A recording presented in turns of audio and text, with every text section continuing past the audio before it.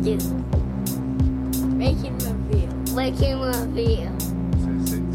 Say 6. 6, 5. 5, 4, 3, 2, 1.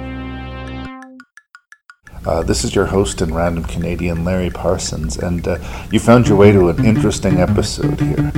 My guest this week is the charming Anita Massé, and she and I don't know each other very well. Unlike most of my guests, we have not spent years watching genre movies together and studying them and yakking about them. So it's going to be interesting to see how Anita takes in these 6 highly conflict-oriented films. This week's episode is called Verses, and I really hope you enjoy it. As we come to approach our 50th episode of Rank and Review, I just wanted to encourage all of my listeners, please seek us out on iTunes or Facebook. Leave us a positive review on iTunes. A 4 or 5-star review is just unbelievably helpful to me. And liking the page on Facebook is a real morale booster. This would take just a few seconds of your day. I'm not asking for money, I'm just asking for a couple clicks on the mouse, a couple strokes of the keys, and it helps my show so much if you do that. As usual, I shall warn everyone that there will be spoilers for the 6 movies discussed, and there may well be some coarse language. There was also quite a bit of wine consumed this evening, so if my voice is a little soft, I'm going to blame the wine. Thank you so much for your time, and enjoy episode 47 of Rank and Review. So here we are with the 47th episode of Rank and Review, and this is going to be an interesting episode because typically my guests I know quite well. I mean, it's not like we're complete strangers, Anita. We know each other, but I don't know enough of your background, and we don't have enough history watching movies together for me to have any idea of what your taste is. Never watched a movie with you. Yeah. So this game could not be possibly rigged. In other scenarios, like my buddies Matt or Lee or Jeremy, who I've known forever, they could try to rig the game. They could either try to guess what mine would be or deliberately, choose against mine to try and win a prize. Because if we do go 6 for 6, or we go 0 for 6, you're going to walk away with a prize tonight. Woo! Yeah! But I have with me in the garage Anita Massé. Yes. Did it. Got it right. Anita Massé. And sort of met her through mutual friends, but cool people. And cool people beget cool people, usually I find. And just random fate dictates that I catch you in my web, and we're going to do this podcast. And I gave you a big list of things to consider. What would your group of movies come from? And you interestingly selected Verses. Yes. So this is not another musical episode. No, these are showdowns. These are epic films of conflict. And in a lot of cases, sort of the cross-pollination of either properties or genres. So it'll be kind of interesting because I don't know if you'll have a stake in either fight, if you go in cheering for one or the other, if we're on the same page or not.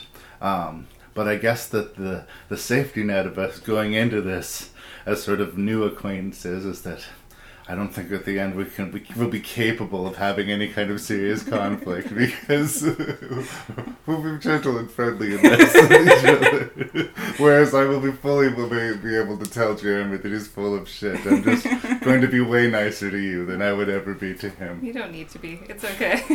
It's the Versus episode. Yeah. So that's what I wanted to ask you about. What brought your eye to the Verses? Oh, God. I don't know. I always love just fight scenes, like those episodes where they on the Discovery Channel or whatever, where they're like, what happened if a great white shark versus a crocodile, those kind of things. Yeah. I think they're so entertaining, and they go through all the stats of each animal, and it's super the chance fun. of this happening impossible, but we're gonna dedicate 44 minutes of your life to figuring it out. Exactly. That's interesting. I do like the bare simplicity of it. I mean, we're not going to be bogged down too much in plot synopses here. Not at all. Not at all. So I thought that was kind of an interesting grab. And just generally, we're at a friend of a friend's house, and I had the list of the podcast, and I was sort of recruiting while I was there. And we didn't sort of lock it in that night. But I could tell you were kind of interested and locked it in. So, how did I talk you into this, or did you talk yourself into it?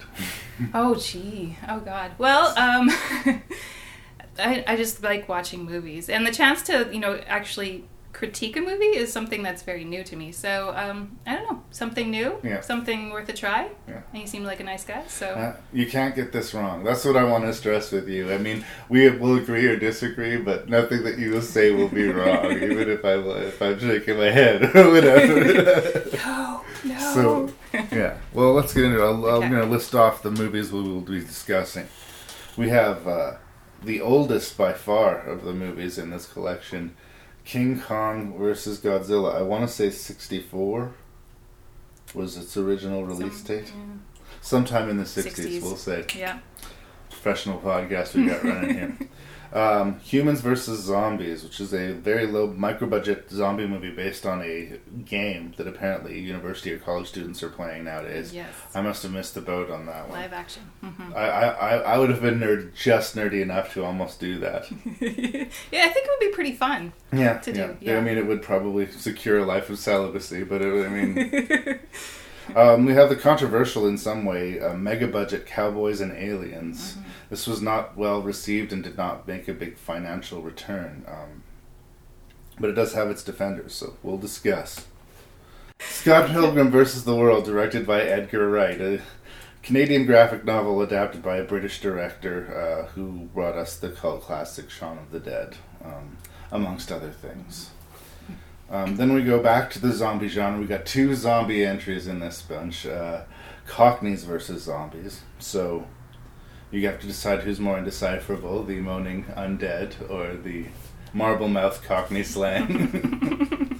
And last but not least, we have AVP, Alien versus Predator. At last, the epic showdown that every nerd sort of dreamed about. It came to the big screen. We watched it. We're going to talk about it. Is there anything you want to say by way of introduction before we dive into this episode of Rank and Review? Let's do it. Thank you so much for being here.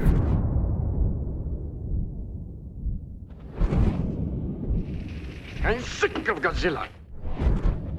I want my own monster. Find me a master, fast. Send a wire. Immediately. A giant monster? He must be putting us on.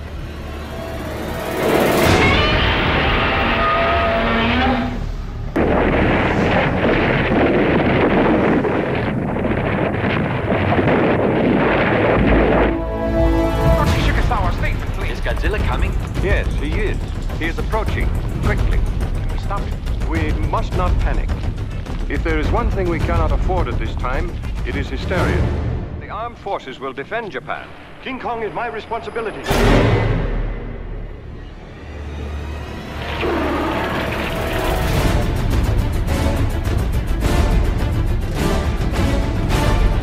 Fight back! Fight him!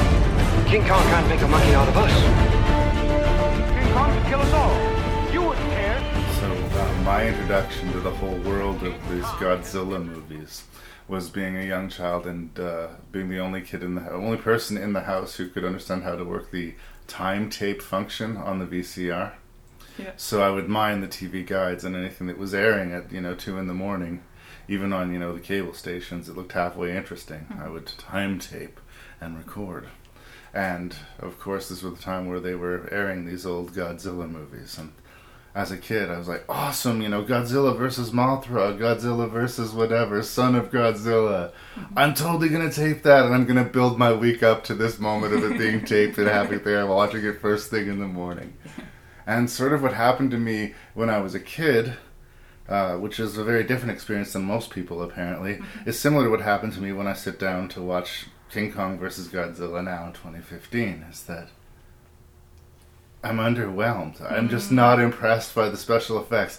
Even as a child, with my very willing suspension of disbelief, these are 2 guys in costumes going at it very clearly. I think there's one very micro beat moment where they have some stop motion animation, and of course my personal favorite, the superimposed squid, which is, in its own way kind of hilarious. But it's fascinating to me because this of the series of Godzilla movies in Japan, which were huge moneymakers, this was the third entry, and it was the most successful financially of the franchise. I believe it remains so as far as the rate of money spent towards money made. Okay. It's kind of amazing to me to think that people lined up around the block again and again to put down their $3 or whatever to watch this movie and be enthralled by the spectacle of it. I guess it's sort of that I grew up in a different age entirely to this, that these special effects don't necessarily feel sort of quaint and retro to me. They just feel kind of inadequate. Yeah. But I'm interested to hear your thoughts on this, and I wanted to ask specifically if you had someone you were cheering for, if you had a dog in this fight. Actually, I didn't. Well, no, okay. I have to say I was cheering for King Kong, just because he's a mammal. And anything reptilian or amphibian in this case, it's a mix. We're kind of not sure what Godzilla is. It's the right answer, though. I'm totally a King Kong man over Godzilla man, too. And plus in the lore, at this point, Godzilla wasn't a hero figure yet. It wasn't until the later Versus movies where we started liking and cheering for Godzilla. Yeah. At this point, 3 movies in, this was actually a tonal shift. This movie was a lot wackier and more overtly funny than Godzilla had been in the films previous to it. Okay. Controversially, but the money returns sort of, answered all the questions. Right. But I am a 100% a King Kong man.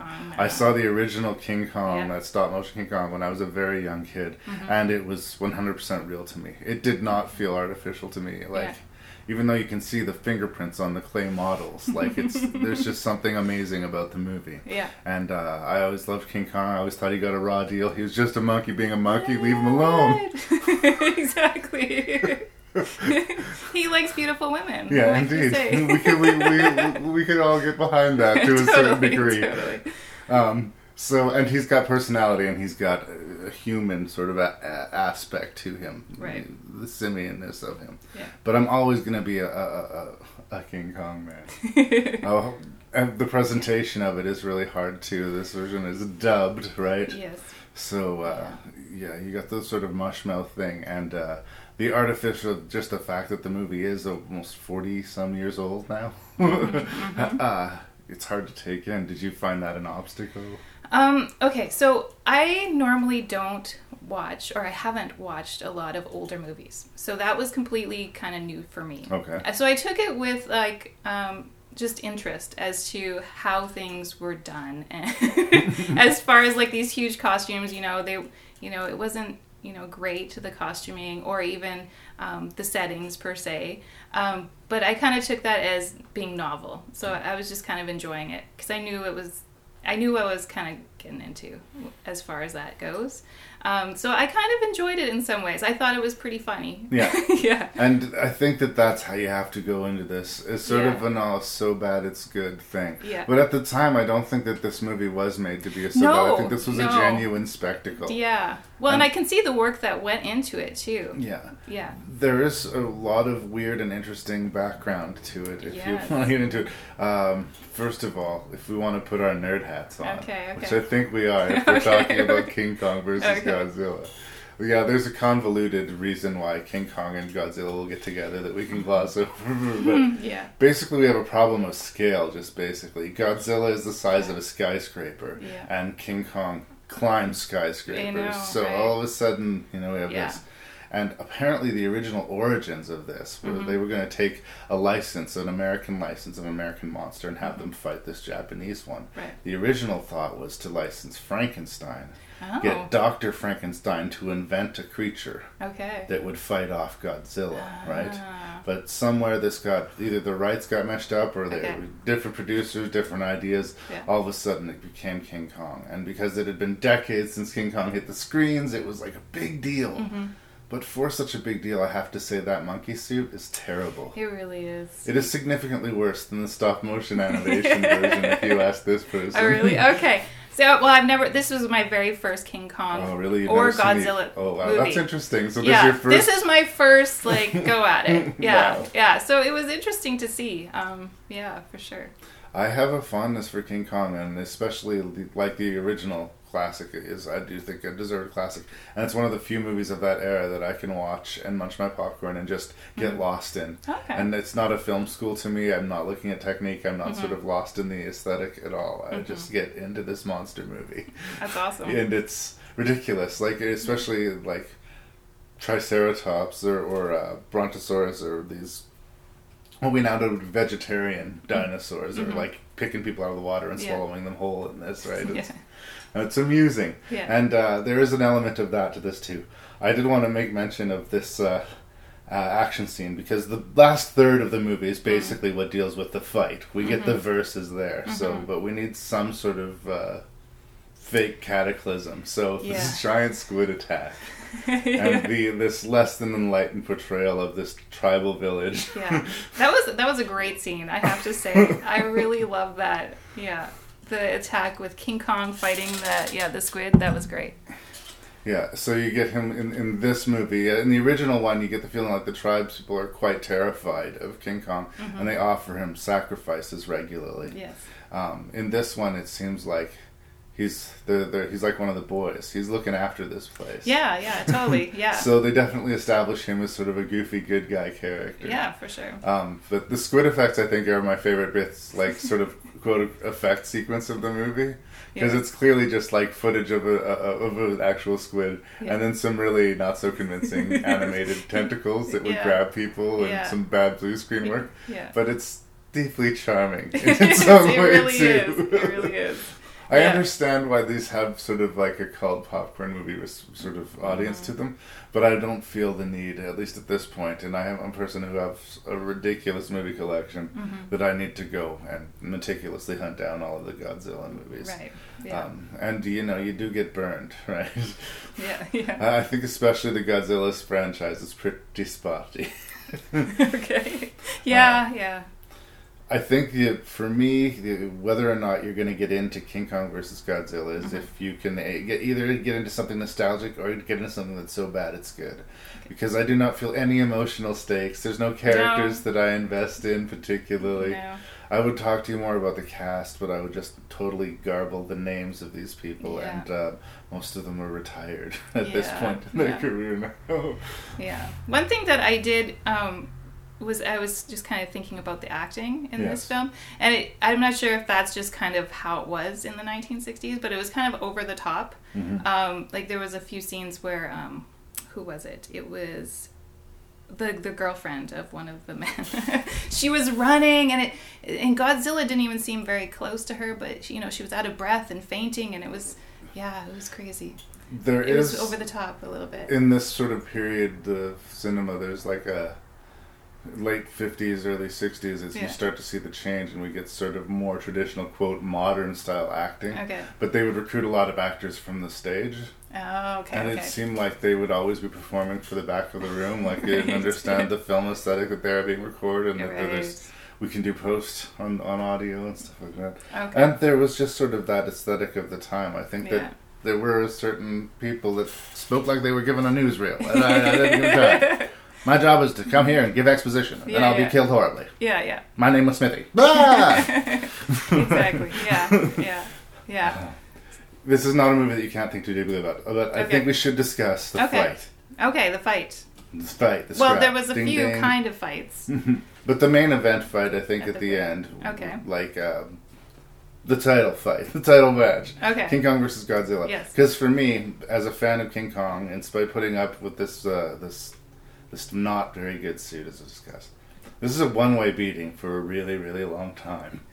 Until all of a sudden, spoilers, kids, he grabs hold of some electricity and he Frankensteins himself, actually, now that I think about it, right? Yeah. And then all of a sudden he becomes super powerful, and it's more of a proper fight. Exactly, yeah. But I kind of felt little personal misgivings on King Kong being punked for so much of the fight. It's no fair. He was kind of a wuss. He really was, just being ragdolled. And just, like, throwing rocks. Like, come on. Yeah. And, like, I guess I get it. I mean, they did make King Kong bigger, but, like, Godzilla's got magical powers, and he breathes fire. And, I know. Like, he's a veteran at this point. Yeah. He like, really King took Kong's him a down. monkey who just likes to hang out in the wilderness. And is kind of bummed out there's no other big monkeys anymore. He's kind of lonely, right? Yeah, I know.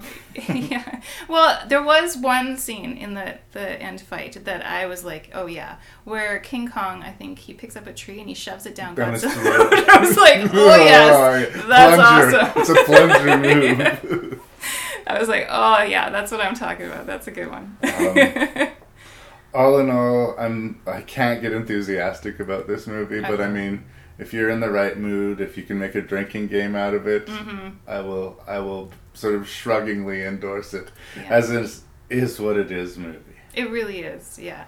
I actually overall I kind of liked the movie. I liked just seeing. I guess I like to see the comparison between the movies of this time and today.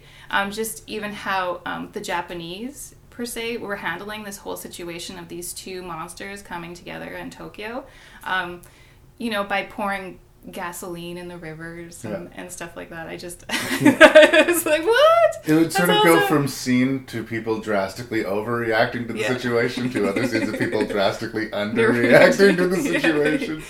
Which is again kind of amusing. Yeah, it really was. Is there anything else you want to say about King Kong and Godzilla? Nope, that's good. I've played the games. I've prepared without conscious knowledge of my fate. This is it. I've had wet dreams about this day. I'm a hunter. And I'll be damned if I'm ever going to be the hunted.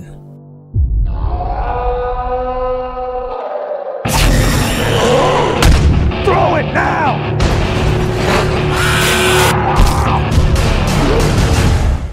I guess it does kind of represent a form of personal vindication for me.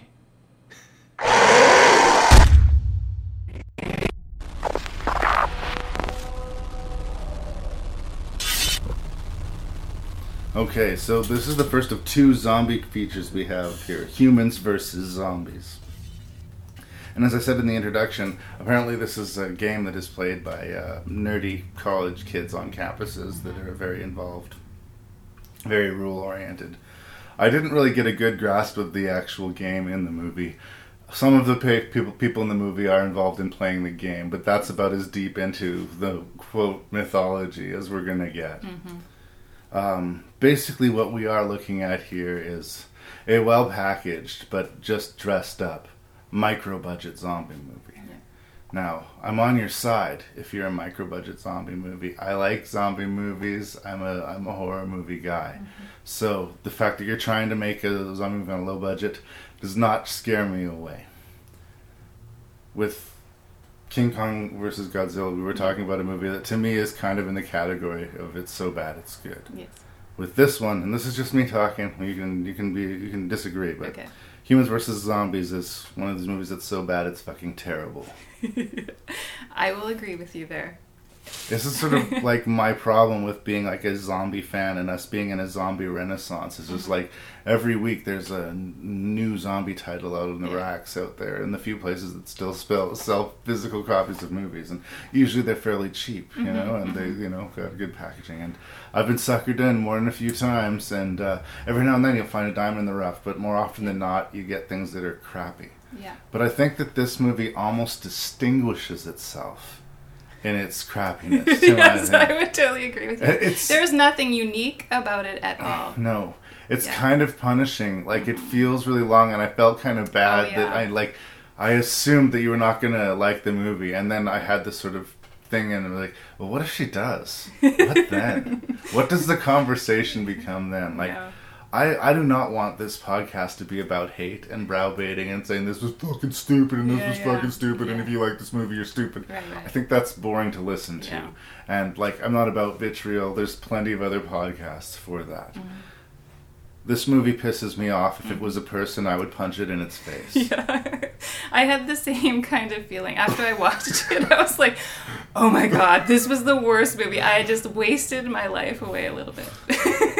And you look at it's like a 3.9% score or whatever on IMDb, and you're like, oh, but these things are so jaded on IMDb. People are so reactionary about horror movies. There'll be like a bunch of people that give it 10 and a bunch of people that get it 1, and the truth ends up being, somewhere in between. Especially with the zombie genre of movies. Yeah. There is a real shortage of likable characters in this movie, or relatable ones. I'm all for the sort of the young, dumb archetype kids that I've seen 100 times in 100 different slasher movies.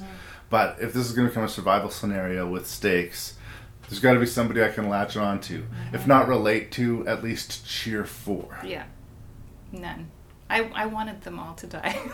And in that, at least, the movie does deliver. It does, yeah. I was quite happy by the ending. Yeah, see, but again, I couldn't even get a feeling of elation. We jumped through this huge spoilers, kids, but the fact that everybody dies has zero emotional impact. And actually, I was cheering for them to die, so... Part of the problem is that I don't think this movie has any real sense of tone. I think this is obviously, I'm feeling like a bunch of first-timers trying to make a movie. I hope that this is a bunch of first-timers trying to make a movie. Yeah. Because that's how it's come off. It really was. Some of the actors are, like, they're doing the best that they can with the script, the lines that they are given. Some do better than others. Some are better actors than others. Yeah. But I'm on their side because I know being on set on the day, that's not easy stuff to do. Yeah. Right? To try and sustain this level of intensity. Yeah. But I don't agree with the sense of humor of the movie when it has it. Like, I don't think it's funny at all. No. And the scares don't work. No. You're not funny when you're trying to be funny, and you're not scary when you're trying to be scary. Exactly. And I found myself actually tuning out for much of the dialogue. Like I was thinking about other things because it just didn't hold me at all. It just dares you to keep watching. It's like, and they were making like the plot line itself. I know it's not deep, but it didn't make sense to me. Yeah. The course of events. The basic. There's some science lab where some experiments are going off. The experiments run awry. People are turning to zombies. There's a big explosion, and a zombie washes up on a beach.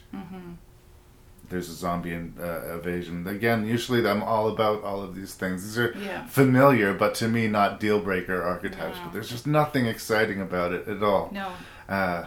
And you can tell early in the movie, like the first few things, the first woman who gets bitten by the zombie in the surf. Yeah. It's not convincingly executed or acted. There's no stakes to it. You don't care that this person just died, and like that persists through the movie. We have this unlikable war veteran security guard protagonist, semi-protagonist, that I just don't understand if we're supposed to like them or if we're supposed to like him, why we're supposed... And is a campus cop supposed to have that many guns? No. I don't think that's safe. I don't feel safer if this is the dude in charge. Like, he's handy to have around when the zombies come, but otherwise... He was going to kill some kids. Sooner or later, he was going off the map. And if you're going to be a conspiracy theorist, get your conspiracies right. Like, his whole idea of how the virus, like, mutated was totally off. I don't know if you looked into this at all, but his whole idea that the virus was transferred, he brought in ants and how, there's he said a virus that controls their mind and all this kind of stuff. What it actually is a fungus. So it cannot be, it cannot be related to this kind of virus at all. So that, I hate it when horror movies try to back things up with bad science. I don't know, that's just it's some article that he read somewhere of a real thing, so that's going to somehow lend credibility to this. Yeah. I often find for me the best solution is to not answer the question. No. There are zombies, they have to deal with it. They may ponder while they're trying to sleep at night why the zombies are there, but it's not going to help them survive the situation. Yeah. And I don't feel the stakes here at all. Yeah. The other thing that I, especially when I watch a zombie movie, I really like to see like creative deaths. And I didn't get any of that. No. Yeah. Like you want to see crazy zombies and, unique things, but it just didn't happen. I have things written down on this note. And this is just to back you up on what you're saying, because a lot of this doesn't even make sense to me, as I have like things like weird car scenes, ... It's just this protracted scene in a car of dialogue. I can't remember what I thought was weird about it, but like I was trying to find even bad things to say about it, but the bullet point was that it was just joyless and unexciting, right? And it felt like it was 3 hours long. Oh, it did. And I kept on saying, okay, well, obviously these guys are new, but there's going to be something. There's going to be this scene or this sequence that's going to happen that's going to make all that's come before redeemed. Yeah. And that scene just does not show up. And it's disheartening. Yeah. there's a flashback to a scene that happened like 4 minutes earlier. Okay. There's a very brief, like, oh, remember when we had this conversation with just I can't remember what plot point was being sent in, but instead of giving you the benefit of doubt that you would remember this piece of information, they actually did an aside and flashed us back. Is that to the zombie guide that he was maybe looking at? To, like, how do you know if your friend's a zombie kind of thing? Maybe, yeah. This movie also brings up an interesting zombie tidbit, and this is for those hardcore zombie nerds. Okay. It was also mentioned in the much, much better zombie movie, Zombieland, this predilection of zombies. You're being particularly vulnerable in the bathroom. Okay, and there's a bathroom kill in this movie, right? Yes? Yes. I think most of I don't know this as a thing in zombie movies. Okay. It's like news, and some of the newer zombie movies are trying to make this a scene that for some reason bathrooms are a specifically dangerous place, and I just don't know where this is coming from. I guess there's the classic feel of being vulnerable when you're in, you know, a safe place, hopefully. But you can sit on the toilet with a shotgun. You can. And I don't know why they would be specifically attracted to it. And infected people sex is not safe sex. Totally. I totally agree with you there. Yeah. They're, you know, trying to bring you everything, and they're sure that there's plenty of side boob and computer violence and whatnot, but the zombie environment is so particularly unsexy. Like, and even in, like, quote, serious zombie movies, it's really hard for me to buy any kind of, like, romantic moment of levity angle. This is pure survival. Yeah, exactly. If anything, like, procreation is, like, a huge fucking obstacle, right? You want a little baby with you that's, like, a little crying dinner bell? No. Right? No, not at all. Yeah. So, again, just trying to force that in, clearly just for the sake of having some boobies in the movie. Yeah, totally. Definitely. And again, there's no logic to that character. He knows everything about zombies. He knows that she's been bit, but he's going to have sex with her and stay with her and not expect the inevitable to fucking happen to him. And we're supposed to, again, feel something. I know. I'm sorry, again, I feel like I'm rolling over you. Is there anything hateful that you would like to add to this sort of punching bag that we're... Oh, well, I just didn't understand, I know this is kind of delving into more of the plot line, but I just didn't understand why they would leave the hardware store to go to a church. That seemed illogical to me. I don't think, like... It's not a magical place when it comes to zombies. No, it's not like a vampiric sort of demonic thing. I don't get that. And then somehow the priest that lived there was ex-military and got sprayed somehow so that zombies don't like him. I don't know. It did not make sense at all. And that was, again, it seemed like they were trying to justify with some kind of science, you know, a plot line that just, it didn't hold up. So... Very brutally obvious setups, like the redneck security guard saying to the bumbling, not as good security guard that someday he'd like to shoot him in the face. Yes. Well, I wonder where this is going to lead. You totally know. Yeah, exactly. Like 5 minutes into the movie, you've sort of seen the movie and you know it's lame, but there's like 90 minutes to go, and it's like a long, slow road. Challenge. It was a challenge to watch. Here's a challenge to you and a challenge to me. Let's say something nice about humans versus zombies. Is there something positive that I can dig out of this? Oh, gee. Wow. Boobies. There we go. Yeah. I got nothing. No. So this is not a recommend. No, it's not. Spoilers for the Ranker review. Yeah. I did not see a worse movie than this one. So it wasn't just me. Okay.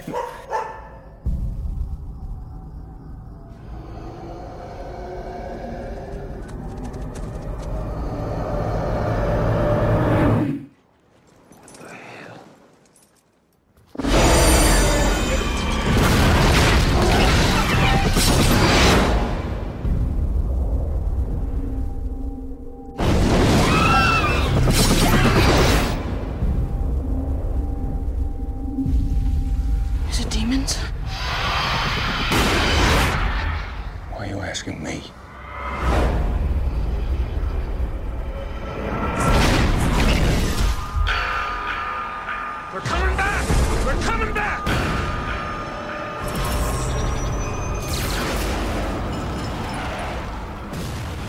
Okay, another movie based off of another graphic novels. Now, I know this isn't technically Cowboys versus Aliens, but let's be real, it is. It's called Cowboys and Aliens. A clever mix with Cowboys and Indians, as it were. The interesting thing about this movie is that it's from Jon Favreau, who was hot off of directing the first 2 Iron Man movies for Marvel, which did big business and were well received. Action spectaculars. So here he is going to follow this up, and he's got James Bond, and he's got Han Solo, and he's got Olivia Wilde from House. Mm-hmm. This sort of creepily attractive and yet someone must feed her woman. Who, you know, again, she's like Angelina Jolie. She might have been built in a lab somewhere. I'm not sure.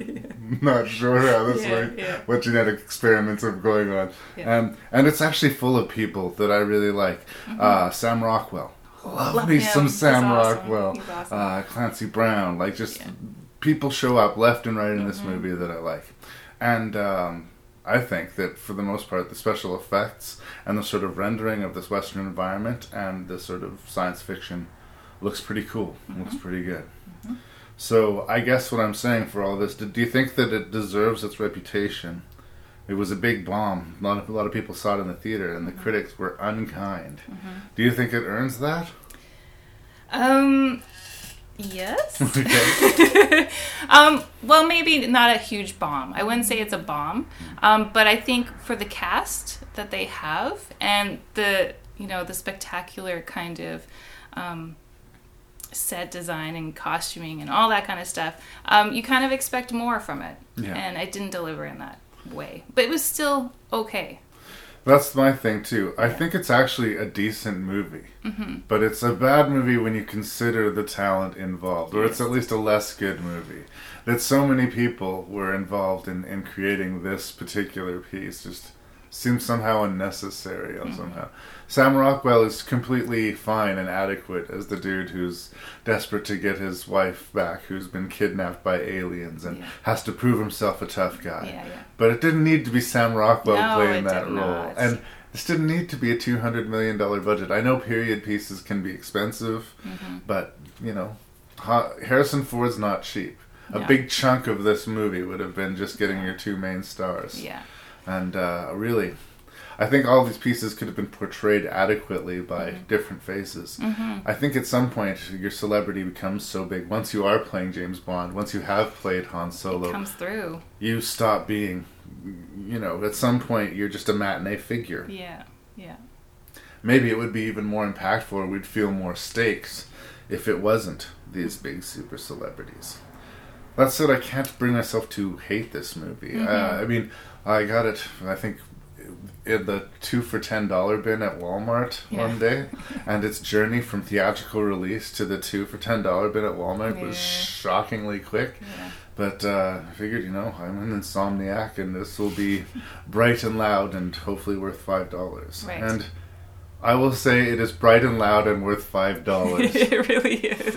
It really is. But is that like a ringing endorsement? Not really. Not really, right? Really. Yeah. And I was a little, like, I don't know, as I was watching it too, you have Harrison Ford and you have Daniel Craig. And those characters, I think, they didn't really stand alone. Like, you're always getting, like, Harrison Ford and Daniel Craig, James Bond and Indiana Jones, or Han Solo, and that was always coming through, and it was kind of hard for me to separate that.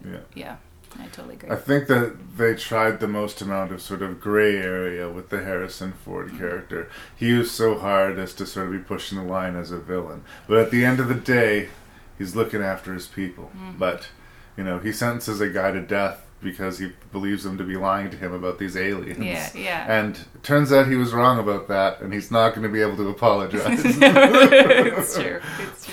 Yeah. Interesting sort of other supporting roles I wanted to bring up in this. We have our Canadian content, Adam Beach, who is sort of the surrogate son character to Harrison Ford, because his actual son, played by Paul Dano, is this whimpering buffoon, crybaby, braggart jerk who we are designed to hate. And I don't know. Thanos really good at playing these sort of corrosive characters. So I feel like this is well explored material. But again, it didn't need to be Paul Dano. No. I kind of found something a little bit condescending about the Adam Beach character. Okay. He was the Indian guide, right? Yeah. This is not he was. exactly breaking new ground, No. and he had his white father, and it caused him stress with the native folks. But he was key in helping them Work together. work together and build the gap.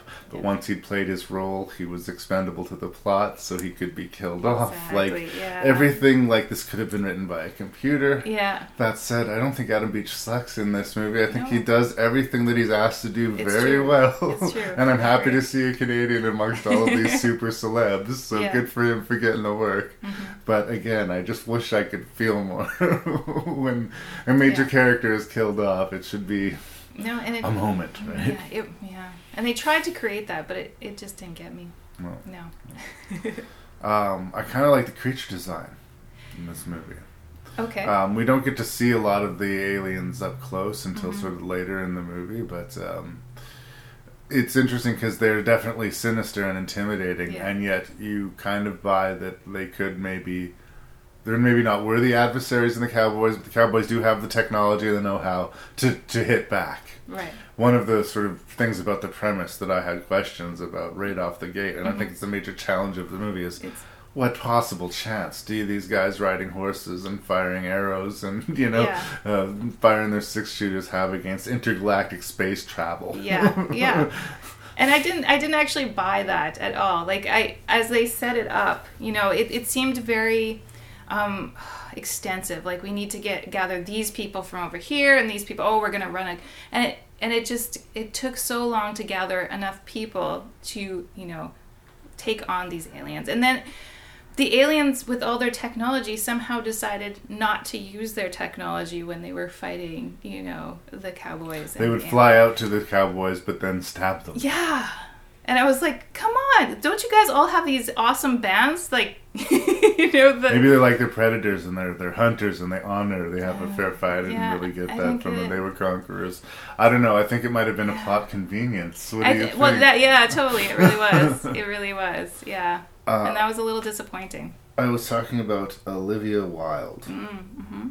I don't necessarily think she sucks. I think she's an okay actress, but I think she gets parts because she's beautiful. Oh, for sure. Okay, and the fact that she can deliver the lines and not hit the furniture is good. But this is a weird thing with like these uber attractive Hollywood starlets. There are like Hollywood starlets who are like, they're beautiful people, but I do believe they exist in the world. I would walk down the sidewalk and say, hey, there's a very beautiful person, right? Then there's people like Olivia Wilde. It's almost like ethereal. Like, where did this person come from? And I actually think that this movie kind of cleverly exploits this because, she does look spoilers, very... she's not human. There we go. Right? And in a way, I thought that was kind of clever casting and, an excuse to show her naked. Yeah. Well, that was another thing. Okay. And that was the other thing. Like, there didn't need to be that whole, semi-love relationship going on in this movie. I didn't feel like it was required at all. I always come off as such a big dumb man, but if you listen to this podcast, I agree with you almost all of the time. Yeah. Whenever there's like a relationship that's not sort of semi-essential to the plot. Yeah. Even sometimes when it is, I remember talking about it in The Terminator. That some of the least interesting scenes in the Terminator movie are Linda Hamilton hooking up with Michael Biehn. Right. But at least in The Terminator, that's a plot point. Yeah. She needs to be impregnated with the savior of tomorrow. That needs to happen. Exactly. Right? It's not like Humans versus Zombies where there's a sex scene because it's dictated that we need to have a sex scene in this movie for some freaking reason. Right? But yeah, in this one, it's more a revelatory scene when she shows up because she shouldn't be alive. Yeah. I think that this is an entertainment on the level of like your superficial exploding stuff movies like Independence Day or that ilk, the big blockbuster explosion ilk. I think that part of the reason this movie didn't make a lot of money is because they spent too much money making it. I think they probably could have half the budget with just toning down the cast a little bit, and maybe cutting one action sequence out of the fray. Yeah. Keep it lean, keep it mean, and maybe it would have been a fun surprise hit, but it was almost like it was so big it had to fail, this movie, Yeah. Jon Favreau was just becoming a hit machine, and everything he touched was gold, and his hubris must be punished. That's right. I was a little disappointed in the actual aliens. I wanted something a little bit more spectacular. And I didn't get that either. They are unmistakably CG, I will say that.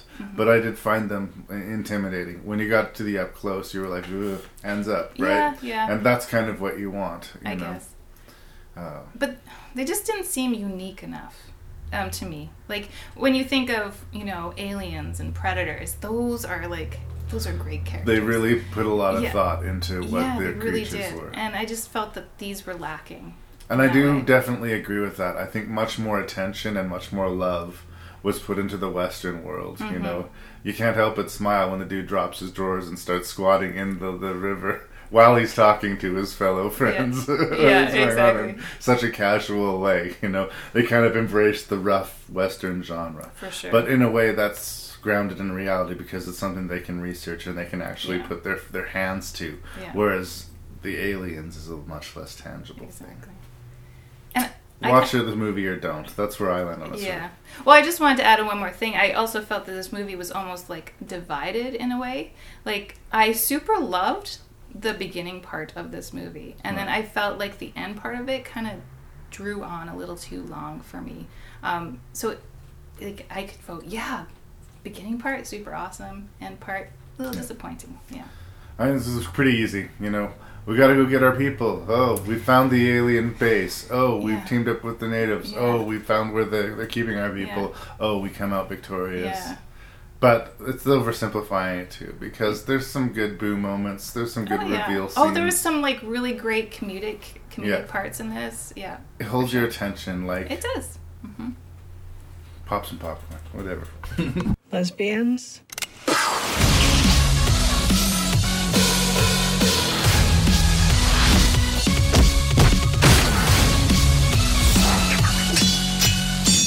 What are you doing? Getting a life.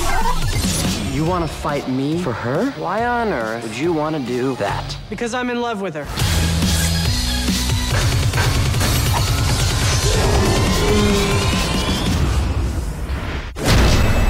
Scott Pilgrim versus the world.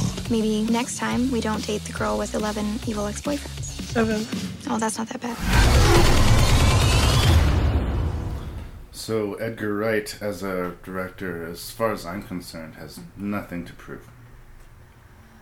I am super happy with Shaun of the Dead. Mm-hmm. I didn't like Hot Fuzz as much as everybody else, but I liked it. Mm-hmm. And I liked World's End, Mm-hmm. And so here we are, Scott Pilgrim versus the World, an interesting product, and sort of him finally getting his hands on a lot of money to make a real spectacle. You could tell that he was capable of the spectacle, and he did great things with the minimal budgets in the past. But now he's got some green to play with, and he uses it effectively. Scott Pilgrim versus the World is unarguably, I think, like a pretty visually impressive movie.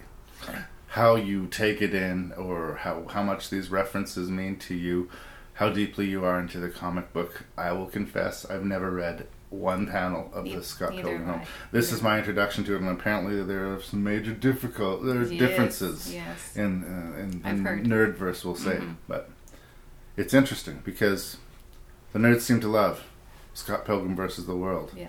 But much like Cowboys versus Aliens, financially this was a devastating hit. They poured a lot of money, and I don't know if people were just sick of seeing Michael Cera, or if it was because it was just released on the wrong date against some bad competition, but it floundered brutally in the box office. And I am here to add to the voice of the choir of people to say, that is a shame, because it is an epic entertainment. I love this movie, I have to say. It's obviously the most different genre of movie that we have of this list of movies. You'd be hard-pressed to call it a horror movie, but it is sort of fantastic. Yeah, for sure. Yeah. It's based on a graphic novel about a kid living in Toronto who was licking his wounds after a bad breakup and in a maybe not so smart relationship, an innocent relationship with a high school girl with the memorable name of Knives Chow. Yes, I love Knives. I just think she's a wonderful character. She That totally you do is. just fall in love with Knives. Oh, you totally do. Yeah.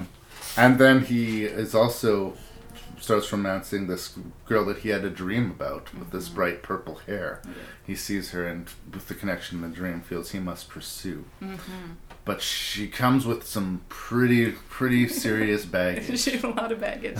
In the form of the 7 evil exes. Yes. Which he must face. Yes. I'm gonna let you finish, or at least I'm gonna let you start. But okay. I just want to say, the first time I sat down to watch Scott Pilgrim vs. the World, having no sort of background in the comic book or anything like that, I didn't really fully understand what it was I was sitting down to watch. Okay. And for the first almost 25 minutes, half an hour of the movie, you're looking at a sort of reminiscent of John Hughes, maybe Juno-esque romantic comedy full of a lot of sort of quirky characters doing quirky, funny things, familiar. Mm-hmm. And I remember settling into this, this will be fine, this will be nice, I can watch this movie and sort of forget it as I watch it. Right. And then, all of a sudden, the movie just kicks into high gear. The first X shows up and you are treated to this bizarre dance spectacle fight scene. Yeah. And the movie just pulls out all the plugs, all the time floors, and you realize you're watching something where everything is on the table. Anything can happen at any moment and will. And hang on, because it's going to be crazy.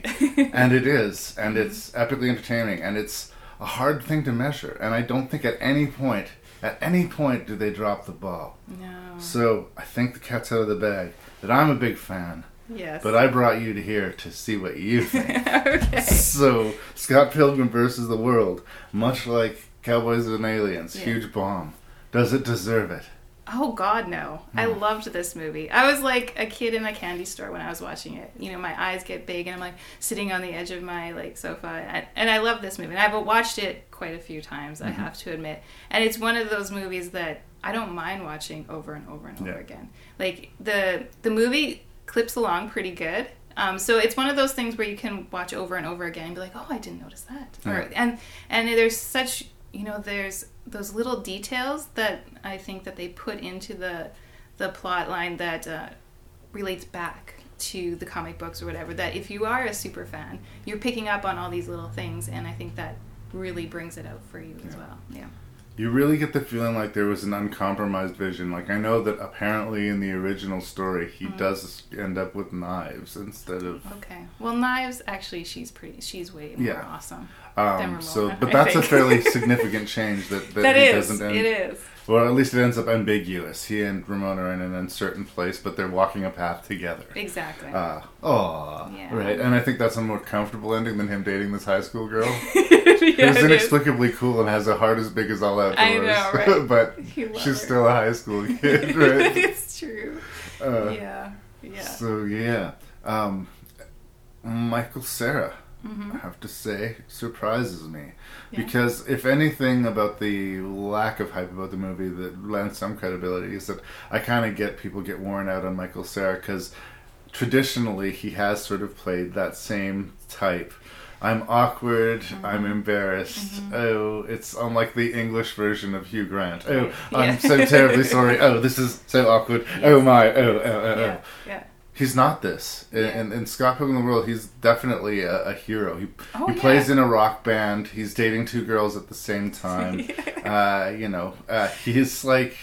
And he owns it pretty well. For this lanky, skinny, nerdy-looking kid, all of a sudden you believe that he would have 2 girlfriends. Yeah. Well, he's kind of the hero that you in some ways you kind of don't like because of those qualities, I think. You want, he's awesome at playing the guitar. He's got all these great qualities, but at the same time, he is flawed, and you kind of think, you're kind of acting like a jerk right now. Yeah, but he's like, it's this weird dude thing. I don't know what it is. The same thing with High Fidelity and John Cusack. Yeah.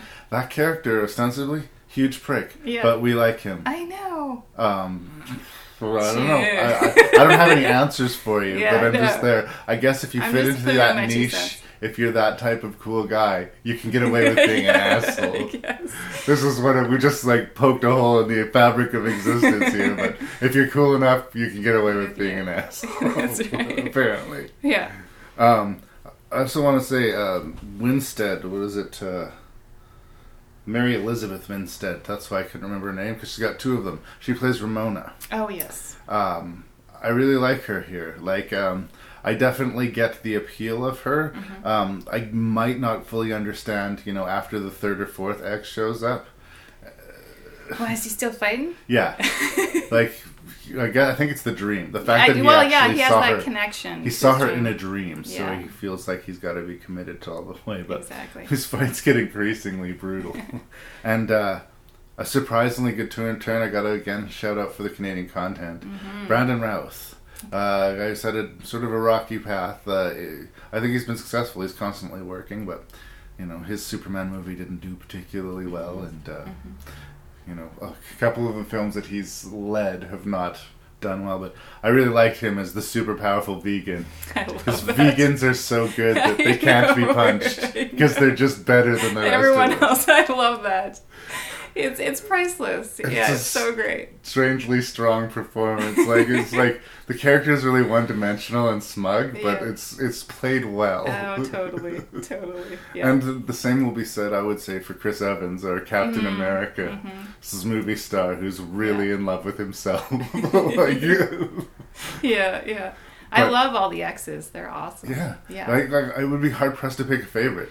And there's 7. Yeah, I know. I mean, the Jason Schwartzman's sort of the big bad, and I guess that would be the default if you had to pick one. But they're all great. Yeah. I do have a least favorite X. Okay. And it would be Matthew Patel.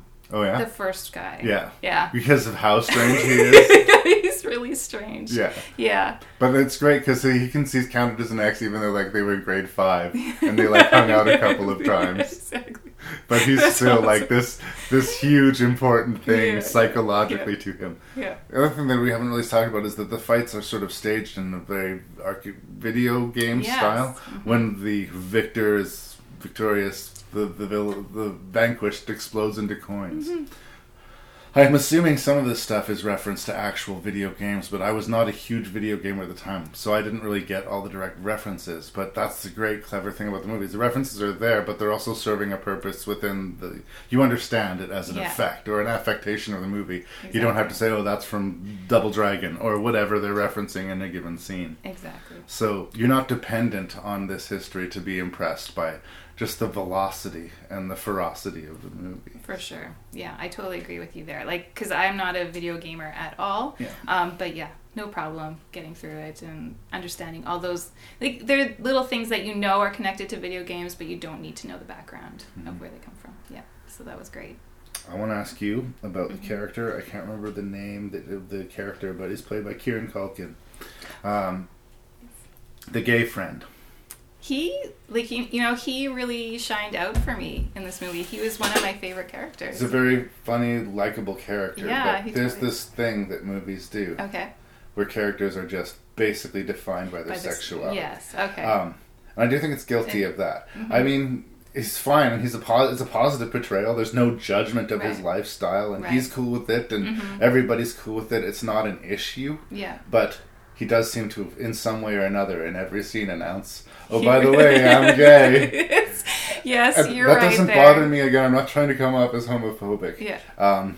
But to add another layer to this, almost always when you see this character portrayed and in this way, it's a straight actor playing a gay actor. Yes. And having worked as an actor, I gotta tell you, there is no shortage of gay actors out there in the world, and I always find it so interesting that they, oh no, we'll cast this against type.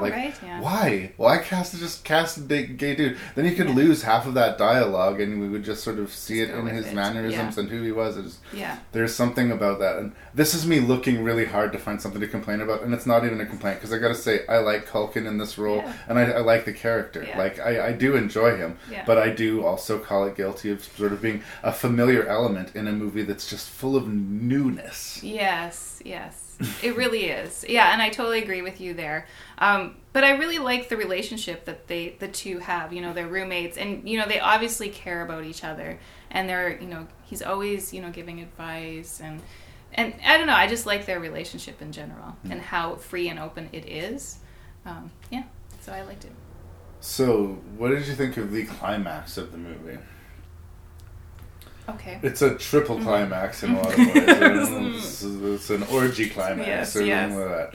Because we have basically two and then a sort of false confrontation. Mm-hmm. We have Scott Pilgrim discovering the power of love and using that to fight for Ramona and being vanquished. Yes. And then we have Scott Pilgrim finding the power of self-respect, using that to fight his way to Ramona and becoming successful. Mm-hmm. And then the wild card scene. And I'm just going to put this out there. I'm not saying it's good or bad. It just sort of struck me as odd. He has to face off against himself. Yes. It's like there's going to be this one more fight at the end of it. Yeah. And they clear the room. I have to do this myself. And the girls go outside and they're waiting for calamity to ensue. Yeah. And then he walks out with his doppelganger and like a high five. And he's achieved inner peace. There was no conflict. Yeah, exactly. I don't know. I mean, I get it, and it made me smile, made me laugh, and I'm going to just assume they pulled it directly out of the book. Yeah. But for me, it was almost like one sort of climax too many. Yes. I think that we had his free life. Once he got his free life and came back and was able to rescue Ramona, that we kind of want to see. That's the sort of heroic win of the movie. Right. I disagree. Yeah. I liked the multiple climax. Yeah. You know, Well, typically I do like multiple climax. I don't want to misquote it here. Okay. No, it was like the moral of the story, right? And I like that they played it out in that way. And, seeing how, he's starting to love himself. Because, throughout the whole movie, he's very self-conscious of himself. And I think they needed to show those steps of how he kind of overcome, the difficulties or the, insecurities he's had in himself. It's something that I can relate to, sort of getting locked into navel-gazing and depression and unwillingly and unwittingly sort of being insensitive to those around you. And they are very patient and because they know that you're going to find your way out the other side. Exactly. And in a way, you're right, that's more sort of the climax of the movie than whether or not he ends up with Ramona. Right. And I guess I understand sort of, it'd be interesting to have that big fight and him not end up with either girl in some way, like the win was not achieving a girlfriend or rescuing a girlfriend or earning the love. Yeah. It's all about self-love. Coming to terms with Scott Pilgrim. That's right. So in the end, is it really Scott Pilgrim versus the world, or is it Scott Pilgrim versus himself? Oh my God, mind blowing. Mind blowing. I'm just gonna hit stop. Hamish, wake up. He's mutton Jeff. He'd move a bit quicker if it was dinner time. Pardon? There's zombies everywhere. Zombie? What are you going on about? Oh, it's a zombie. Oh. All right, Grandad. Boys, now you're talking my language. You gotta shoot him in the head. We know where to shoot him. There's a lot of Trafalgars out there. Trafalgar Square, Fox and Hare, Needle and Stitch, Abercrombie and Fitch, Abercrombie and Zombie. Uzi 9mm.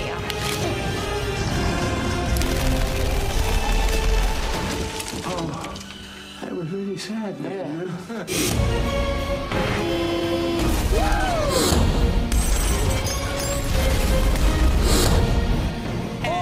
Zombies! Get out of my East End!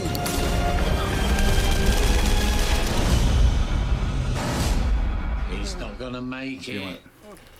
Okay, so here comes our second zombie movie. I think that this one acquits itself significantly better than the first.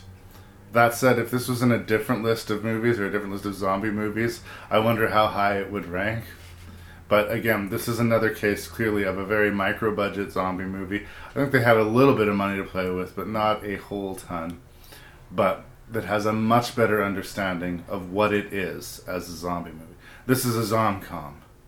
It's not a rom-com. It's just a zom-com. Yes. We're going to see a zombie scenario, which is familiar. We're going to have a group of blokes, in this case, Cockneys, surprisingly, who were initially involved in a bank heist because they're trying to save their grandfather's retirement home. But that gets interrupted by the zombie apocalypse. And it goes from, we got to get Granddaddy some money, is we just got to go get and save Granddaddy.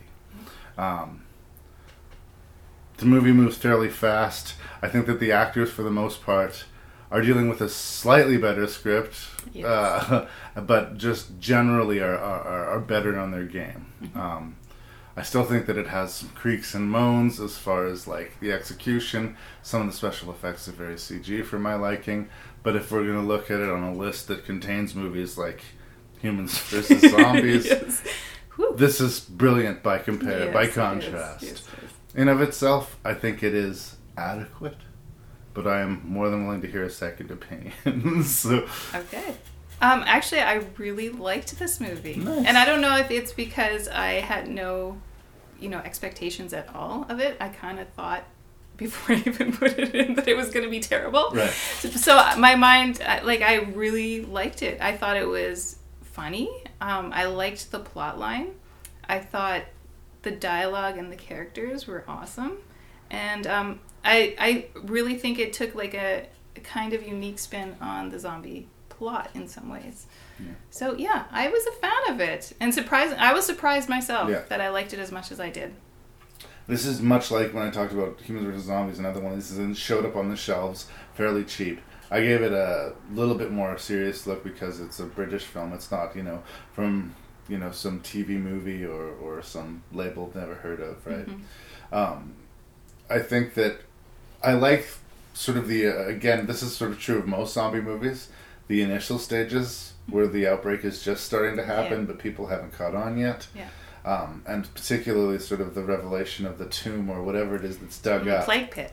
Yeah. Yes. The two guys go inside and there's a bunch of bestial bones, and the first zombie we see is like barely functioning. It's like this. It's a skeletal, dirty. Yeah, I had some problems rod with puppet thing. Yeah, with that. But I liked how far degraded that zombie was, because I'm so used to just seeing people with makeup splattered on their face walking. How did they make a zombie how does that zombie even become animated? That's what I'm wondering. There's no muscle tissue there. I don't get it. It had been down there for so long that it was barely a few more years and it would just be a skeleton. Yeah. Was what they were going for. But how does it take down 2 construction workers? I just don't understand if it's that frail. That's why they cut to the exterior and we hear a scream, because that's how he got them. Because he got them. Okay. Because the zombie apocalypse had to start somewhere. Okay. But it's interesting because we have another band of sort of people who, on the surface, should we like? I mean, it's nice that they care enough about their granddad that they're going to rob a bank, but it's kind of not cool that they're going to rob a bank. The fact that he has at arm's length a crew of people, including this psycho with an iron plate in his head. No, Tracy's the gun. Right. Yeah, Mental Mickey. Mental Mickey with the plate in his head and the, what was it, like a container, a ship container full of weapons. Again, very convenient guy to know in a zombie apocalypse if you want to rob a bank. But between his actions throughout the story, why else would you know this guy unless you were in that world? Yeah. He was working against the tide as far as how crazy he was. It was helpful in that he brought some guns, but other than that, he was mainly a detriment to everything that was going on. It really was. Well, I kind of took it as the Cockney culture, right? They were all somehow criminals in some way. Even at the retirement home, a lot of the people that were there were, they had a rough charm to them. They did. They were former gangsters or drug dealers, in this retirement home. And so, and even with the flashbacks of the 2 main characters, their parents, right? They, there's that flashback where they, they're taking on the police and stuff. So I think their family is immersed in that kind of criminal culture to some degree. So I believed the whole Mental Mickey kind of. They just knew that guy because he was in their world. Exactly. Yeah. I also got to say, from a plot point, and again, this is Yeah. me looking for stuff to, and it's not really criticism, it just occurred to me. Okay. One of the places that you don't want to go when the zombies come, just a zombie tip for when it comes. Okay. Old age homes. Okay.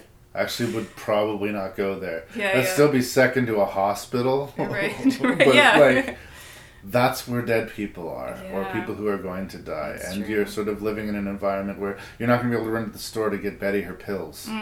Okay? So, it's actually probably one of the worst places you go. I guess I get the idea of let's go there and save Grandpa, but it's basically let's get there and stay with these old people and live with them. And I'm a realist in this surreal world. I'm sorry, those old folks are not going to last very long in this in the new world order. It's true, but it's this movie was all about family ties as well, and how strong they were in their family, and there was no way that they could have left those people. Whatever flaws they have aside to the left and right, they were fiercely loyal to their own people. Exactly. Yeah. The rest of the world could live or die. Exactly. Yeah. And that's what, and I just have to say, this is, a spoiler. I love, like, the slowest chase scene ever. Oh, yes, yes. A dude with a walker against a enfeebled zombie. Yeah. And slow-mo chase. Yeah, that was quite I loved that. That was great. And because of that, the whole dynamic of having old people, he could play along with all those kind of things that old people have, like, hip problems and, false legs and, and that added to the comedy for sure. Yeah. And added uniqueness to the movie for me. Yeah. The sort of main cantankerous old man, I'm trying to remember the name of the actor here, and failing. Alan Ford. He has this sort of roughness to him where everything is sort of a punishment or a sarcastic remark or calling you dumb mutt or of course I thought of that. There's something about this weird grumpy charm. I sort of relate it to like George C. Scott, the actor George C. Scott. Whenever you see him, he's kind of got this rawr, rawr, rawr. But beyond that, you kind of get the feeling like he's an okay dude. I kind of get the feeling like Alan Ford was going there, but for me, I still kind of thought he was a dick.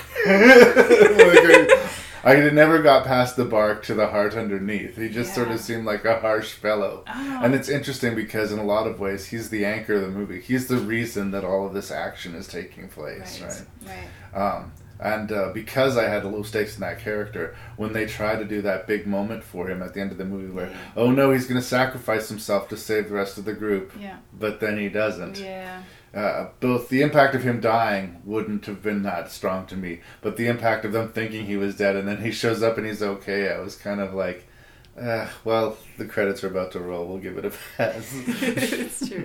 But I don't know, I don't think that particular character worked as well for me. Okay. But other things, we talk about obvious setup in SmackDown in Humans vs. Zombies with I like to shoot you in the head, oh, you know where this is going. I love that Mental Mickey turns out to be this really problematic zombie. I love it. I love it. He's got a metal plate in his head. They keep trying to shoot him in his head, and the bullets keep deflecting. I loved that. It's one of those things where they set that up, and we should have seen it coming, but I didn't. I was like, oh yeah, the plate in his head. Good call. And I have not seen that before. I know, right? Well played. Yeah. So... And that's, you just moments like that. A few of those go so far to these low-budget movies, A couple moments like that, I'm on your side. I'm with you. And Cockneys vs. Zombies has enough of that to distinguish it that I'm not ashamed that it's on the shelf. Yeah. I mean, it's not one that's like, what's a zombie movie that I need to see? I'm not going to jump to Cockneys vs. Zombies, but I'm taking Humans vs. Zombies off of the shelf. Now that it's been covered on Rank and Review, I can't imagine another scenario where I can imagine it would be a good idea to put myself through it. No. So it'll be like a gift on Rank and Review. If someone goes 0 for 6, I'll be like, here, have this. It's your problem now. There we go. Anyway, is there anything else you would like to say about Cockneys versus Zombies? No, I think I'm good. Yeah. I think it's worth a look. It's not like I don't want to oversell it. No. But if you're a zombie aficionado, for sure. And I think you can tell the love that was put into this movie as well. Like, you know, they really wanted it to be a great movie, you know, with the budget that they had. So I recommend it. This story's all here. This whole thing was a trap. They're not hunting us. We're in the middle of a war. They're using us as bait.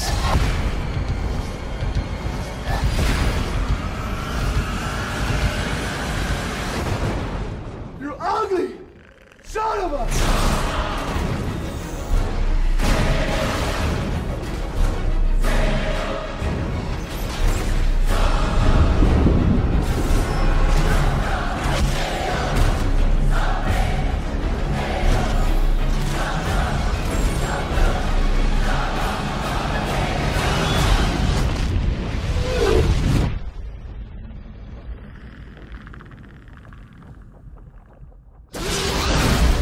All right, here's a showdown that I think was destined to happen. Mm-hmm. I mean, I know that they came to be independently. The Alien franchise, starting obviously in the late 70s with Ridley Scott's movie. And then later, some studio executives said, we need Rambo versus E.T. Make your movie, right? And somebody spent some real time in designing this predator hunter creature. And, these were the two sort of big sci-fi horror stalwarts, especially of the 80s and 90s. Yeah. And the day was going to come where these two would collide. As, of course, it was a production nightmare to get the rights worked out, but finally they did, and then they spent a lot of time getting the script. Actually has a similar long and storied history with another Versus movie that could well have been on this list, Freddy vs. Jason, which had almost a decade of pre-production leading out to that modern masterpiece. Here we have for a director is Paul W.S. Anderson. His big claim to fame being the Resident Evil franchise, which is, I guess I'm going to have to say, guilty pleasure because it's big budget zombies, but they're not good movies. They're not good movies. No. But I watched them. Yeah, but they're not good movies. We've all watched them. But they're not great. Yeah. And, you know, he's got a good visual aesthetic. You can in any given one of his movies, there's going to be a sequence of special effects or of action or of fighting or of violence where you're going to say, good show. Mm-hmm. But I almost kind of feel like he's a better served as a video director or a second unit action sequence director than as sort of a main, which is unfortunate because he seems to have a movie out a year. He's a prolific guy. Mm-hmm. He would not have been my first choice, is what I'm getting around to saying, for Aliens versus Predator. Right. He's apparently a big fanboy, and he sold them on the concept that they'd had been looking at so many treatments, and he came in the room and with a few words talked them into this movie. Wow. Good on him. Yeah, I guess he got the gig, and if I could get this gig, I would have taken it too. For sure. Did you have... I'm going to sort of start with, like, the same way we started with Godzilla and Frankenstein. Do you have a dog in this fight? Is there somebody that you're cheering for? Is there an alien that you prefer in this showdown? Well, of course, like, you know, it's like with King Kong and Godzilla. You always kind of side with the one that's more humanoid. Yeah. So, obviously, I side with the Predators. Agreed. Yeah. Instinctually. That being said, I do love both of them. Yes. I think that as a movie franchise, as spotty as the Aliens franchise has been, it's kind of a stronger franchise overall than Predators. Yes. But I think as a creature design and as sort of a concept for a monster or an adversary, Predator is wicked cool. Yeah, I like them. I'm going to put my crazy sort of, you know, pseudosexual shrink hat on. Okay. Right. So let's get ready for this. Okay. The alien, hive creature, the queen alien is typically considered the biggest threat. Yes. Sort of a female, vicious creature. But it has this extendo, shooty, phallic penis thing that shoots out of its mouth. Oh, is that what you see? Okay. That's what I see because I'm a big dumb male. Okay. And then I look at the Predator, which is a very male macho hunter creature. He's got muscles. And he's going to hide up in the trees and he's going to shoot you with his lasers and he's going to skin trophies. Right. And he's got this sort of folding, undulating vagina face. Okay, I'll give you that. So it's kind of interesting because we have a male figure with a vagina face and a female figure with a penis face fighting in this movie. Okay, yes. Okay, I'll throw away the Dr. Freud hat. Okay. But it's a thought that occurred to me like a long time ago, and I just Wow. needed to unburden it, and I used this podcast as a I platform. will never look at them the same way again. Aliens versus Predator is penis mouth versus vagina mouth. Okay. Woo! All right. Just clear in the air. I think you just ruined it for me just now. read the whole movie. I'm a Predator guy. I like the Predator. It's not personal with Predator. He's hunting you for a trophy, and he likes a fair fight. He won't shoot somebody who's sick or who is pregnant or who is unarmed. Mm-hmm. That's established in the sort of mythos. Whereas an alien just wants to kill you or else make you use you as a vessel to make other aliens. Exactly. So no, I'm not going to cheer for them. Right. But once again, going back to our first review with King Kong vs. Godzilla, Mhm. I kind of got tired of seeing all my predators dying like punks in this movie. I It's again largely a one-way beating. But they're junior predators. Yeah, this is a cool. I guess we should mention the plot. Yeah. Such as it is. Okay. There's been discovered, frozen beneath the ice, a pyramid. And we find out that pyramids were actually built by predators. And they're not just tombs for ancient pharaohs. They're actually used as basically rites of passage, sort of test of manhood for predators. They send them into these pyramids, release aliens. And either the aliens escape the pyramid and take over the world, or the predators fight the aliens to the death and prove themselves worthy. Mm-hmm. Actually, on a premise level, as a way to tether the two series, it's kind of not horrible.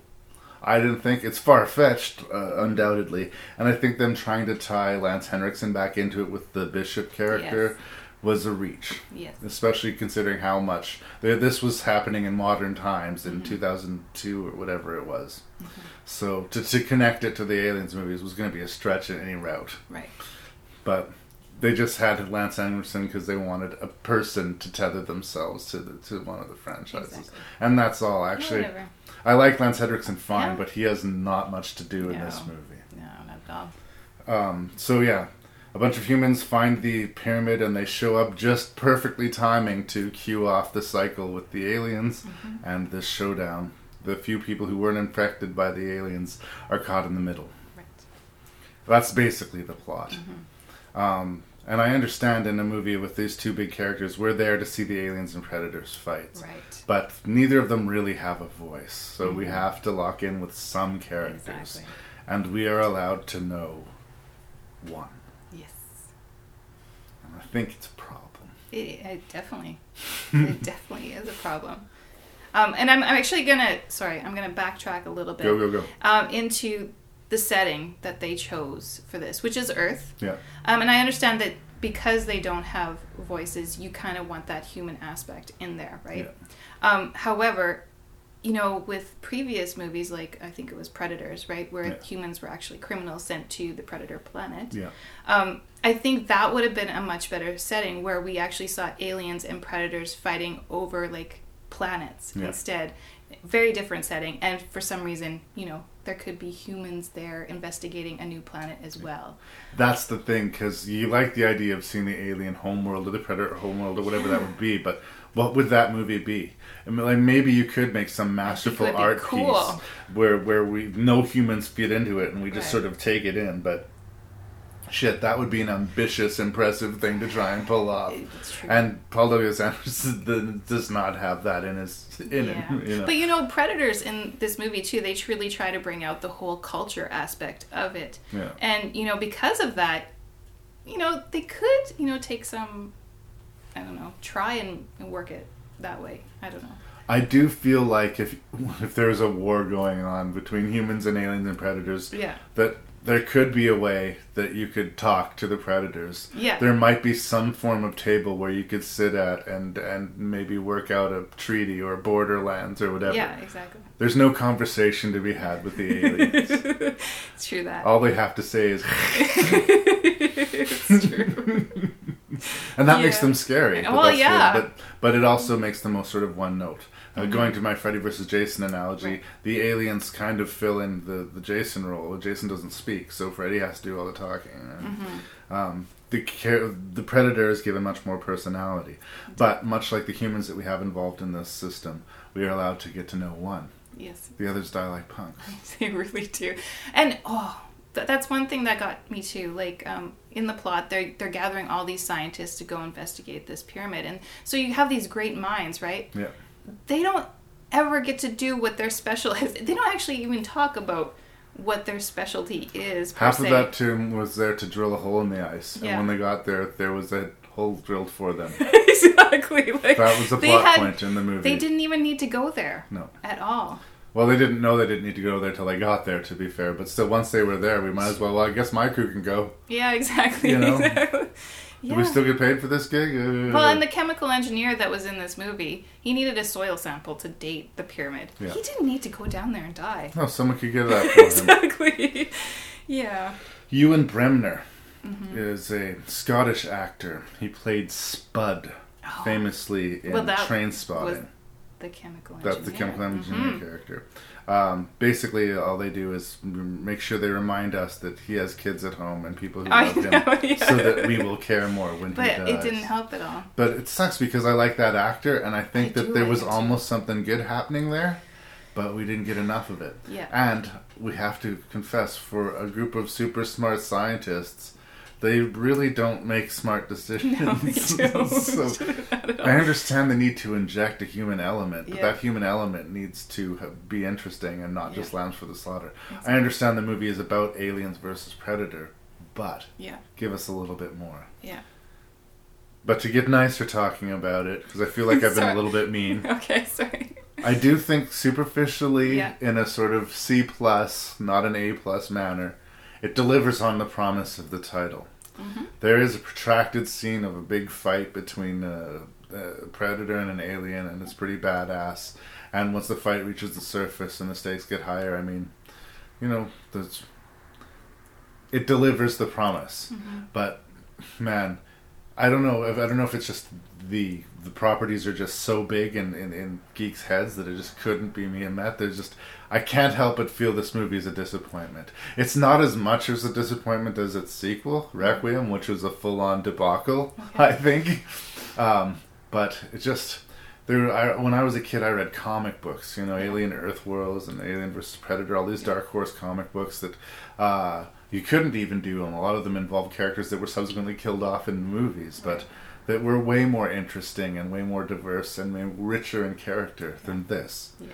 And I guess I'm just saying I'm disappointed that it took this much time and this much effort and this much care, because it looks good, and the pyramid set and the predators and the aliens, brilliantly rendered. Yeah, I agree.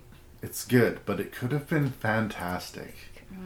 And that's the sort of thing where it gets frustrating, where you see, like, this is an okay movie, but it's so close to being a really good one. Well, even the fight scenes alone, where I think they could have been a lot more creative.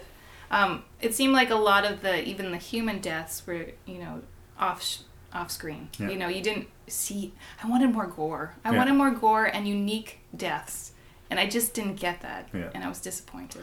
It's even with the chest bursting scene. Like we know that the aliens are going to burst out of their chest. And the movie knows that we know. So that we're not even privy to it. No. And there is something weird about the life cycle of the alien. In the first movie, it seems to at least take a few days for the alien to go from baby alien to full size. It's quick, but it's not. This really seems like it pops out of their chest and then within a few minutes is fully grown. Yes.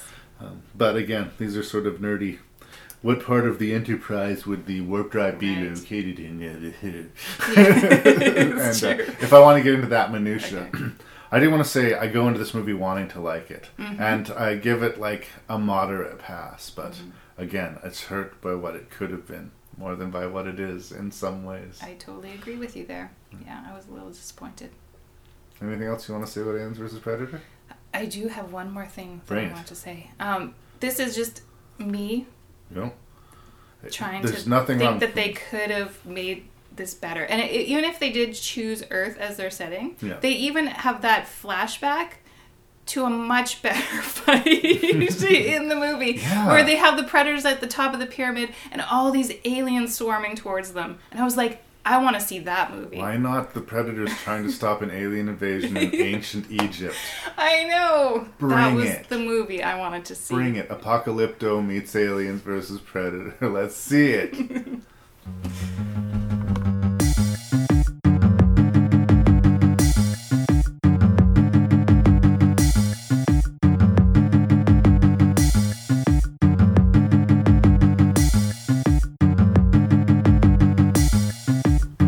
So there it was. We got through 6 versus movie. I think we're doing okay. Yeah. We're still friendly? Oh, yeah, for sure. Yeah, we're good.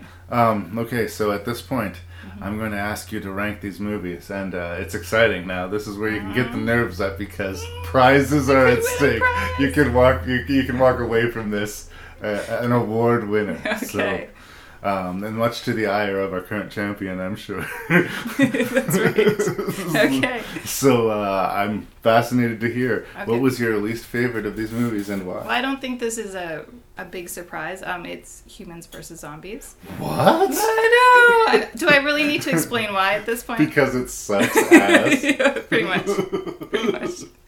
Yes. Fair enough. Okay. I'll continue on with number 5. I actually put Aliens versus Predators there. Oh, wow.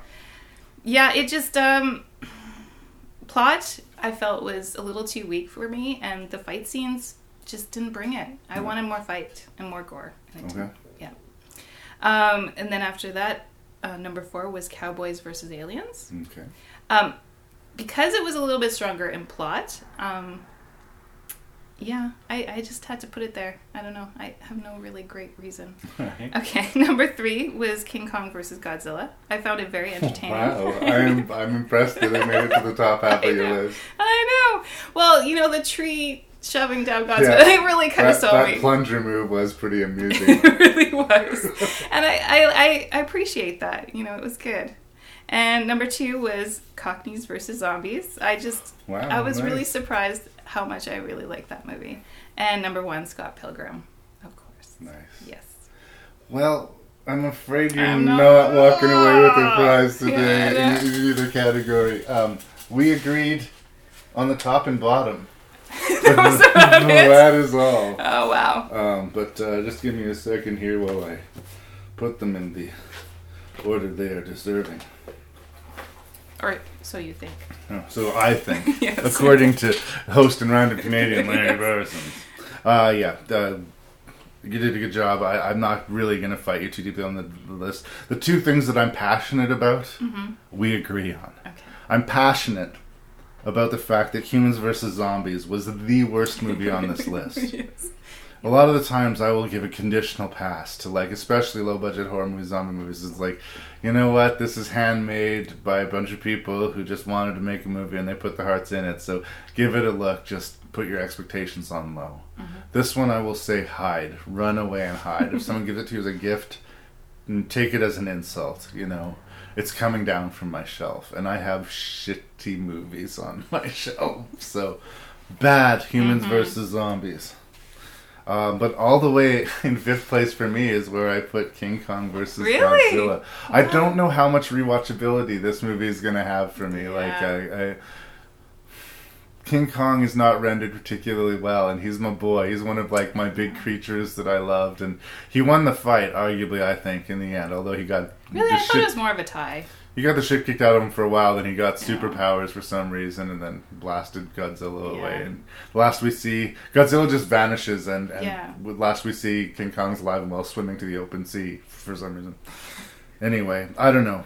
It's an is what it is movie, like I said. If you're wanting to make a drinking game out of it, or if you're wanting to, pop some popcorn and so bad it's good, Goofy night, for sure. But as a serious movie, I don't know. I think that time has not been completely kind to it in my humble opinion. Okay.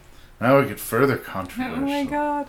Because all the way in 4th place is Cockneys versus Zombies. Oh, I totally disagree.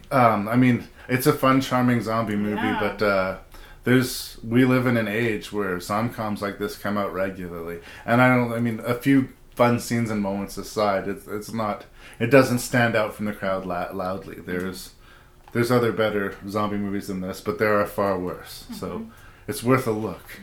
It's worth a look. And I would rather watch that, Cockneys vs. Zombies, 3 times in a row, uninterrupted, than watch Humans vs. Zombies again once. At the risk of overstatement, I'm not a fan of Humans vs. Zombies. All the way in 3rd place, I put Aliens vs. Predator. Okay. Maybe this is my little kid fanboy because I do love both franchises independently so much, and that I wanted this movie to be good. And like I say, it's like a C+, maybe even a C- review. But it's got spectacle, and it delivers on its promise in a way that, I think that it's better than Godzilla versus King Kong, but that's me. Right. I think that it's an interesting thing to compare, though, because as the years go by, once this movie is like 40 years old, look at it then and see how well it, matches up to King Kong vs. Godzilla, because maybe I will be cackling at it by that point, right? All the way in second place, and this seems like it would be way too high, but I'm putting Cowboys vs. Aliens. But again, I got it after everybody had said it had sucked, and I was just sort of basically watching it to keep myself awake one night. And something about going in with your expectations low, I think that really made me enjoy the movie more. And again, this is a 3-star review, right? Because the only truly excellent 10-star essential movie that you need to watch before you die, if you're into movies even a little bit, is Scott Pilgrim vs. the World. Yes. Controversial statement. I love me some Shaun of the Dead. Mm-hmm. I think I love me Scott Pilgrim more. I do. I think that this may be Edgar Wright's finest hour. I think so too. And speaking of somebody who loves zombie movies as much as I do, and who holds Shaun of the Dead in such high esteem, I would have never predicted that when I sat down to watch Scott Pilgrim vs. the World. And at this point, as far as I'm concerned, he's already proved himself to be completely... I will watch whatever his next project is, right? And he has nothing to prove after Shaun of the Dead. And he's making better movies. So, yeah. As far as I'm concerned, this was the list with Scott Pilgrim vs. the World and a bunch of other movies. It really was. It really was. Thank you so much for doing this. I'm sorry I can't send you away with a prize, but it's okay. If you're not too traumatized by it and you want to try another one, we can do this again. Okay. And now, but this time, see, I'll know more. This is probably the longest conversation we've had in our lives with each other this night. But see, now I'm getting an idea of where you're at. So. We'll be ready for next time. Okay. I was just going to bother you with one more thing here. Yes. Since it's versus, since this was all based on conflict and scrapping, what would you give if you had to give an award for the best fight in this movie? The best fight. Oh, Cowboys versus Aliens. I'm saying the Climactic Showdown. There's all sorts of fights with Scott Pilgrim doing cool work. That's true. The Aliens versus Predator fight's very well executed.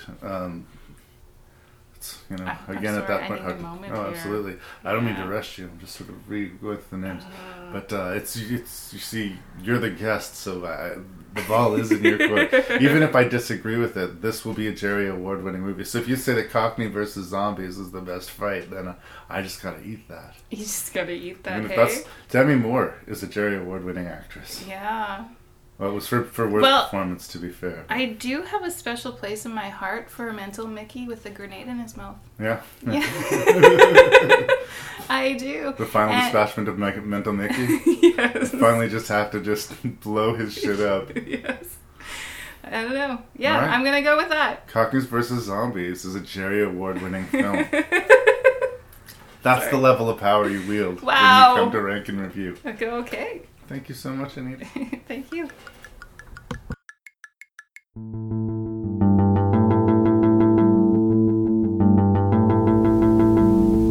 And there goes episode 47. It's gone, it's in the wind, it's behind us.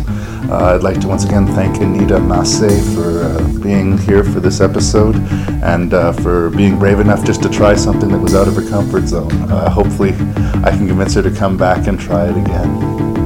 And hopefully I can convince my listeners to please like the Facebook page, please give a positive review on iTunes, please find another movie geek in your life, tell them about the podcast, spread the word so we get more ears listening to this show. This is your host and random Canadian, Larry Parsons. Thank you guys so much for supporting Rank and Review.